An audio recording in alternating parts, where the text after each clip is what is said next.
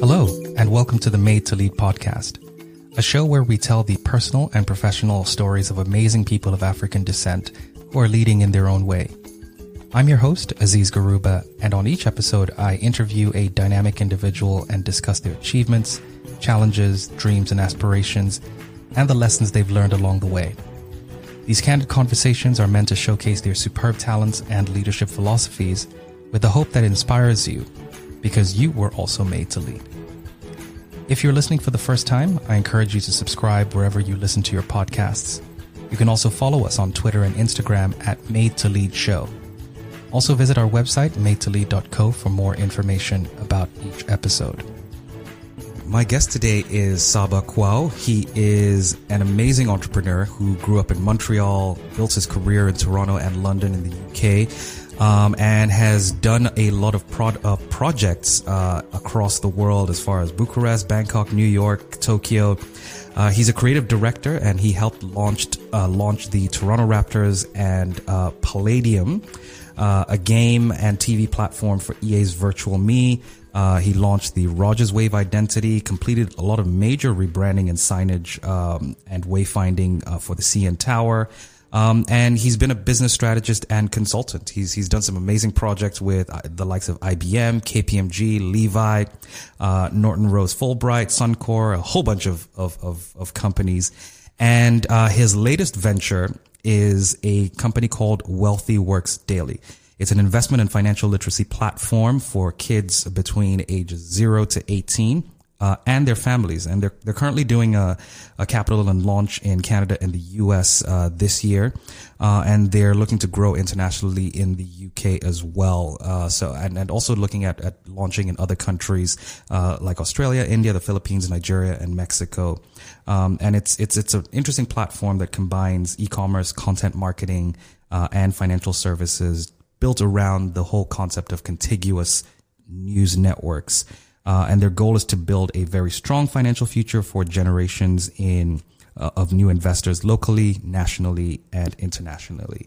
So thank you for joining us, Sabaa. I'm very happy to have you on the show today. Mm-hmm. You're welcome.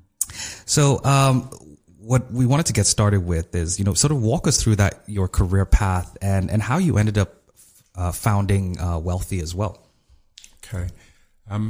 I've worked in marketing for about over 25 years, and a lot of it has been leveraging new technology in order to make marketing work. So that being central to companies launching new things and leveraging new technology has had the major influence on how my career has progressed. And I would say a couple of big milestones. The run up to the technology boom really had me working on a lot of new platforms for big companies. And coming from a creative and a business background gives me a unique way to approach projects. So if someone ever asks, what is more important, your creative degree or your BCom or your MBA, I'd say, the creative degree allows me to always start off with a blank slate and not be intimidated by an empty space.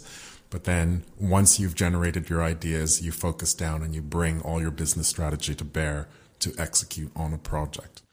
So I would say a significant influence on how I built my career was, I went through the dot-com meltdown and lost pretty much everything, from very large companies defaulting on payments to me, having to lay off all my staff, and then developing a certain mistrust of the business cycles.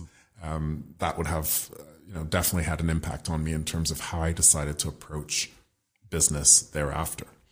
And I ended up, a couple of years after the dot-com meltdown, moving to England. And while I was there, I co-founded Filminute, the International 1 Minute Film Festival, with another Canadian guy I know who was living in Bucharest. I was in London. We built it out of Europe. And 15 years later, it's still going, but it taught me how to build digital campaigns simultaneously in many countries. So if we had, 25 films in the festival and they came from anywhere from 15 to 19 countries, we would build 15 to 19 campaigns to market those films in those countries, to draw them to the site. And then from there, you would escalate and try and grow an audience in, wherever you were picking up audience. And this was only possible because of digital media and social media at the time. YouTube had just started a couple of years earlier, and it really influenced us in terms of understanding what we could build digitally with content. That in turn leads to an insight about how to build audiences around content. And as I was doing some other things in IP commercialization and then helping build a digital arm of an agency, I said, if you can basically build content to run continuously, that really is the rhythm of how the internet has influenced how to reach an audience. You don't know when they're going to be there. You don't know what platform they're going to be on, but you have to be present. And the core insight was about the only companies, organizations that know how to create content continuously are newsrooms. So if you can think of the launch of CNN in 1980, and at some point news became consistent and breaking news and live all the time, well, basically social media and digital media put that on steroids in terms of what's in the moment and live. And so news organizations have always evolved in that path. And I said, what happens if you build a continuous newsroom, but built for a marketing purpose? That led to newsrooms. That led to the kinds of content I built for, a lot of regulated industries, doing this for law firms, management consulting firms, banks, financial services companies. And as time passed, I said, we build these great projects, but the way marketing works, clients come and go. I said, what happens if we build a project or product where we own it? And financial services was by far the most successful work that we did. And working with a couple of partners, we said, let's build this platform that basically opens up investment accounts for kids, has this long timeline, allows us to accumulate data and insights in order to maximize conversion. And that's what led to the launch of Wealthie Works Daily. And the other significant thing about it is you have to build this really big. You're building a financial service. You don't want to build it from scratch. So having done a lot of corporate work with banks and financial services companies, we said, let's build it in partnership with that infrastructure. And that really dictated the approach that we're taking today. Very nice. Very nice. So, it's when you think about financial services or starting a financial services type company, it's probably one of the hardest, most complicated industries to get into. Yeah. How did you end up in that space, coming from, a digital marketing, a content production background into saying, I want to conquer the world of financial services? I would say the biggest outcome of my MBA program was looking around the room and realizing that finance had all the power. A CEO kind of defers to the CFO. Yeah. Who makes the ultimate long-term decision in terms of managing risk and investment? And I came out thinking, I have to learn to pitch to finance because that's where the power is. I'm not interested in being a financial guy, but you realize, if you can sell it through finance, you go a long way in terms of getting companies on board. So you learn to pitch the stories very differently. You learn to pitch the projects very differently. And then having picked up banks and insurance companies as clients, I got to know the business a little bit better. And I said, they sit on so much value and so much infrastructure that isn't necessarily fully utilized. Right. And realizing that we can build a financial service company, but, we don't have to build every piece from scratch. The security, the investment products, the anti-money laundering provisions, all the things that a bank knows how to do well. We said, it's not even at capacity. Let's basically negotiate a portion of that. And that really is the reason that you can enter into a category, bring innovation, but recognize the existing infrastructure that you can leverage. Excellent. So let's walk back a little bit and talk about your upbringing and your heritage. Where did you grow up? What was it like growing up? How did you get through school? And ultimately, I guess, as you mentioned, to your MBA before going into the entrepreneurial route. Okay. My parents are from Ghana and Nigeria, and they met in the 60s at McGill University. They were both at McGill. So my brothers and I all three of us were born in Canada. And but we moved back to Ghana soon after my father had finished his education. And we moved back to Ghana, but it didn't last long in terms of, I think they hit a certain amount of frustration of going back home and deciding, this isn't really what we want to do. And we ended up moving back to Canada, but we did it a bit in stages. My father came back to Montreal first. Okay. And while he was back in Montreal, my mom and my brothers and I, we moved to Nigeria, then we moved to Scotland, and then we ended up in Montreal. Now, interesting part of that story is the first place we lived when we moved back to Canada was on the First Nations reserve, the Kanawake Reserve, because my father was a doctor on that in that region. And, at 5 years old, you don't really think that, oh, this is odd, this is where we live. But, my brothers and I were the only black kids in the entire First Nations elementary school. Wow. And of course, being the only black people on the reserve, everyone knew who my father was, etc. But there were a couple of things that didn't occur to me until much later. My father is a medical doctor, and I thought, well, maybe he couldn't get a job anywhere else. Wow. So you start to, and I probably didn't realize this till my 20s. I said, how is it that we ended up there? And then you start to think of the context of, oh, what is it that those people experience? Because as a little kid, you're like, oh no, it's, First Nations, this is Canada. Of course, it seems normal to you. And then you realize that they're outsiders in their own country.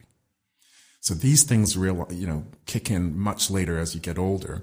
And then we eventually moved into the city and in Montreal. And that's why I started, continued elementary school, went to high school and university.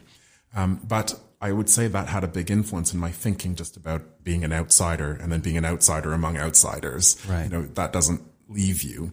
And I ran into a lot of those kids again when I got to grade 7 because, we ended up at a boys' school and some of them from, the First Nations and the Mohawk kids ended up there. And I'm like, oh, don't I know you? And, you hadn't seen these people for 5-6 years.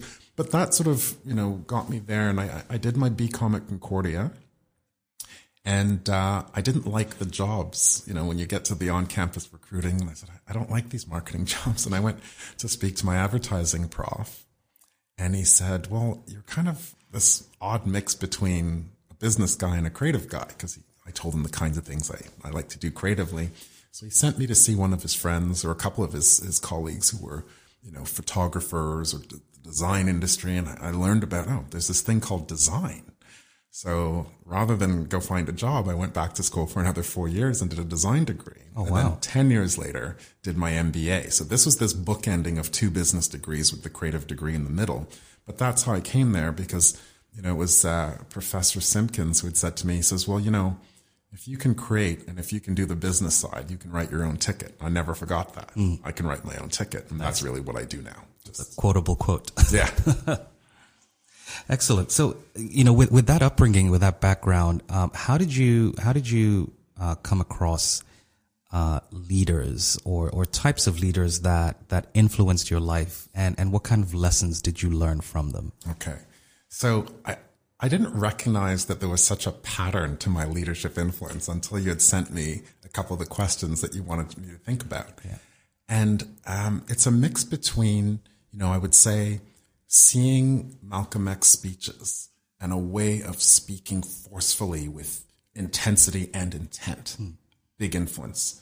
My grandfather, during the Biafran War, renounced his knight commandership in protest of the British government. And, he was, therefore revered on both sides of a conflict for standing up for principle. Never forgot that. Right. I think about Pierre Trudeau, and there's a very famous interview of him in a media scrum being challenged during the October crisis about martial law being implemented in Quebec because there's this separatist and terrorist situation going on, and he utters the phrase, "Just watch me." These things stick in my head in terms of, oh no, that definitely developed or had an influence on my perception of leadership. There's some visual things that cued me about leadership. If you think of Tommy Smith and John Carlos at the Olympics in protest with their fists up, or Muhammad Ali deciding, you know what, I'm as a matter of principle, I'm not going to go and fight for you, and losing his title and having to win it back. So there's a kind of intensity around conflict and when things are on the line that I said, that's when leaders are proven to be leaders. Anything else is easy. When you see those people come out of that and build leadership in those contexts when stakes is high, that has influenced me completely in terms of that's what leadership is. Everything else is easy. Excellent. And you know, on that point, like, where have you experienced, I guess, the kind of conflicts that, you know, probably have helped you create a leadership approach in your own way? I probably haven't had that intensity of conflict. So, you know, but you encounter resistance or challenges. So when I started my company, my first marketing company, I'd done my degrees back to back. I was 26 years old. I'm like, I'm not going to take a job. I'm going to just build something myself. Right. And no one takes you seriously at first. You're this 26-year-old kid and you have truly no experience, but I'm starting a company. And so people, you know, give up this little company idea. Why don't you come work for me? Right. No, just watch me. So this defiance would drive me in terms of how I built that first company straight out of design school, and it worked. And even though we hit a wall at some point with, you know, the economic conditions of the dot-com meltdown, that was my approach to this is how you do it. You sort of draw your line in the sand. When we built Filminute, I've never built a film festival before, but hey, there's some different conditions in and around technology. My partner, John, had just come out of working in telecom. So he and I said, you know, there's something here. Yeah, we don't know anything about film festivals, but we know a bunch of other things. We did it. 15 years later, it's still running, and I've learned so many things from it. So similar to the banking thing, how do you end up, you know, opening up a financial services company? I'm like, So this outsider's perspective and a bit of defiance drives you through. Right. Amazing. I like that. Just watch me, Monica. That's really good. One of my favorite. That's really good. You know, and through your experiences, we all hear about the importance of things like mentorship or sponsorship. Have you had mentors in your career, even as an entrepreneur, particularly as an entrepreneur, because you're getting into spaces that you may or may not know anything about the industry? Mm-hmm. Talk to us about some of the mentors that you've had along the way. So there was a pattern to the kinds of mentors that I've had. I would say, you know, starting that first company at 26 and into my early 30s, the mentors tended to be very senior executives who would look at me and they're like, you remind me of my son, or you weren't competition of them in any way. And they would take an interest in you and say, you know what, I'm going to send you to see my colleague at that company, or I'm going to send you to see my senior vice president, and you present to her or you present to him. And so I found people 2 generations above me were my best supporters and networkers and would give me this kind of guidance. Right. So that was one big one. The second one, when I talk about success patterns in business, I have found that executive women, sort of mid-career or senior level, have consistently mentored me and helped shape the projects when I would land them in a very large company. And these are very conservative companies that I've, you've been worked for in, as clients, and, management consulting firms, law firms. But it was the executive women who you ended up not in a clash with, in a much stronger collaborative working relationship with, and you would learn a lot, and there was this true collaboration that would help move a project forward, and that's where your successes come from. So it was an interesting pattern between much older men and executive women that have definitely shaped. And then there's some individuals along the way. I can think of, there's an Order of Canada architect, Bruce Corbara, who has, I worked on a project with him when we launched Playdium. We were the marketing and the design side, and he was the architect, and that's where I met him. But Bruce is one of the most creative people I have ever met. And as an architect, he is so well-rounded in terms of his understanding of business and culture and sports. So he's someone who, from time to time, we have a good discussion about different things that we're working on. So there's a kind of, creative plus other thing kind of person who, they give me these pointers as we go. And they also tend to be very international in terms of not making assumptions that you're going to do everything you are doing in Canada. You get up and you go and you do things, wherever that market is. And with of course, mentors and sponsors, you get to learn things about not just them, but also about yourself. What are some interesting things that you've learned about yourself that you're either working on now to improve or that you discovered along the way throughout your path? I'm driven by a kind of impatience. Get on with it. I want to do it myself. I think I've been that way since I was little. My mom would talk about my impatience with other people. But at the same time, I had to learn to build teams. You cannot build based on your hours. You will never be able to build at scale. So I had to sort of get over a kind of impatience when I wanted to get things done and learn to collaborate and learn to build teams. So that's a big one. The other thing is, if I had explained to you the influences, and there's certain kind of stakes that those people are in, I'm probably pretty comfortable with intense situations, and I might tend to ratchet something up to intensity because that's often where I perform best. Maybe there's a gentler way forward. Maybe it's the African in you. But I thrive extremely well under pressure. That's truly when I'm at my best. And that's when I said, that's when it counts. Everything else doesn't matter. Right. If I can really drive through a situation when things are difficult. So, but that can wear down your team if you're trying to always operate at that intense level. Not everything should have to feel like it's part of a conflict. Right. And that's a very hard thing for me to sort of, resist. So if I encounter opposition, my first instinct is crush them. Not necessary.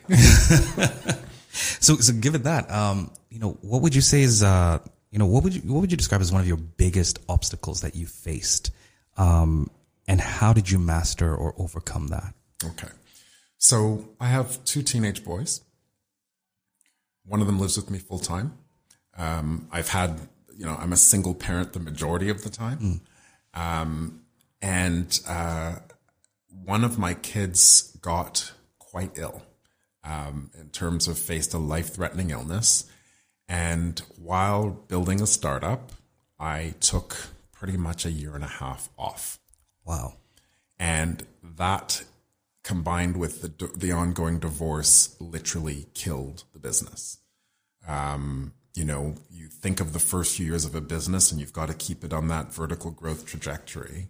And in my absence, the business flatlined and caused a lot of conflict with the partners and the other management members of the management team.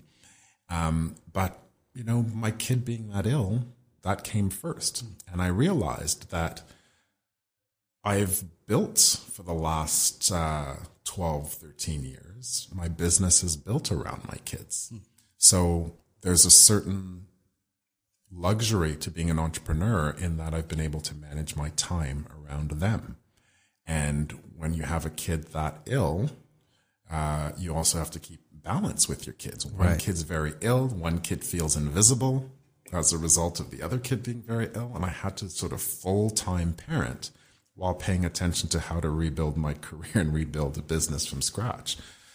But if I wasn't an entrepreneur, I don't think I could have done it because I needed that flexibility to be there for the boys when they needed me there. And now going forward with Wealthie Works Daily, you can see how the influence of building stability around children is central to my being in such a way that I said, I hope no one goes through what I went through, but everyone sure as hell needs to think far earlier around how to build stability for kids. In a lot of ways, I've had to rebuild, what is going to be their future and their, I've got to pay for their education in the university, etc. I had to rebuild a lot from scratch. That's really, really good. Very, very good story. And thank you for sharing that because I think, there might be people that have similar circumstances where they have to make a trade-off between, say, career or family or two, things that may not necessarily be mutually exclusive, and have to recognize that, although you pay a cost now, there is a benefit, a future benefit that you can't put a price on in the future. Okay, so we're going to go into what I call a rapid fire round. So I'm going to ask you a couple, some one-line questions, and you've got about 10 to 15 seconds to answer them. Okay. So what book are you currently reading right now? I'm reading a book called Three Women, and it's about women and their relationships and their lives.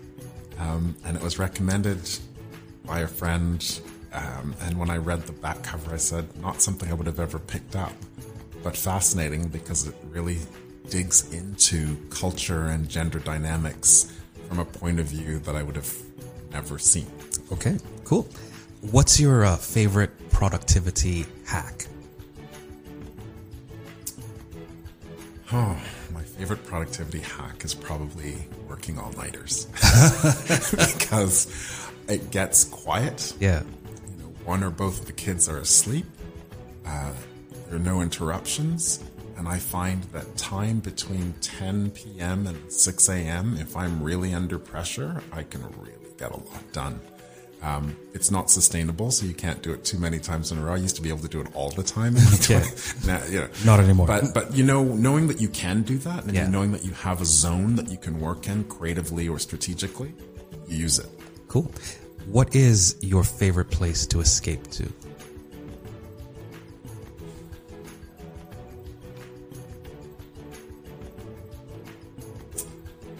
I think when I'm doing something creative with my kids, they're both creatively inclined, but they're in a different way than what I do. Right. Animation and illustration, stuff that I don't do. So when I have to learn something with them, I just find it's interesting to guide them and learn from what they're doing at the same time. Yeah. Because I end up with a takeaway saying, okay, I know some of this seems familiar, but a whole bunch of it doesn't. I find that really nourishing. Cool. And who would you say is your biggest cheerleader or supporter? I would say my co-founders for Wealthie. Okay. So Hillary Doyle and Dawn West. One of them has, knowing my family, they both have known my family situation and still went all in on co-founding this business with me, saying, we understand this framework of chaos that you have to manage. Yeah. But together, we actually have built a powerful management team. And I would say they both had to be cheerleaders for me because my situation was so difficult. And then I think also, there are, when I was going through one of my kids' illnesses and managing the divorce, there are friends around me who all had to step up because you cannot make it as a single parent with that much chaos around you without people stepping up in some key way, even if that means buying groceries because you just couldn't get out. Good. And the last question, if money or resources were not an issue, what would you do? I would start 10 startups, not one. Nice. And it's not because you're going to build them yourself, but you encounter ideas where you want to support someone, nurture their idea, lend them some expertise, help them network, help them build it, and put these things out into the world. Putting new ideas out into the world is the most satisfying thing you could possibly ever do. Brilliant. Sabaa, thank you for joining us today. Really appreciate your story. And we hope that it inspires the next generation of entrepreneurs just like yourself. Thank you. Thank you so much for listening to this episode of Made to Lead. If you enjoyed what you heard, please subscribe on iTunes, Google Podcasts, or wherever you get your podcasts, and please share with others. Also take a moment to leave a review as well. This helps us improve and also get discovered by others. You can also support by following us on Twitter and Instagram at Made to Lead Show, and by visiting our website, madetolead.co. If you would like to be featured or know an amazing person of African descent whose story would be inspirational to others, I'd love to hear from you. Visit our website, madetolead.co/getfeatured, and send us a note. As you continue on your own leadership journey, remember that if you don't spread your wings, you'll never know how high or how far you can fly. So stretch your feathers because you were made to lead.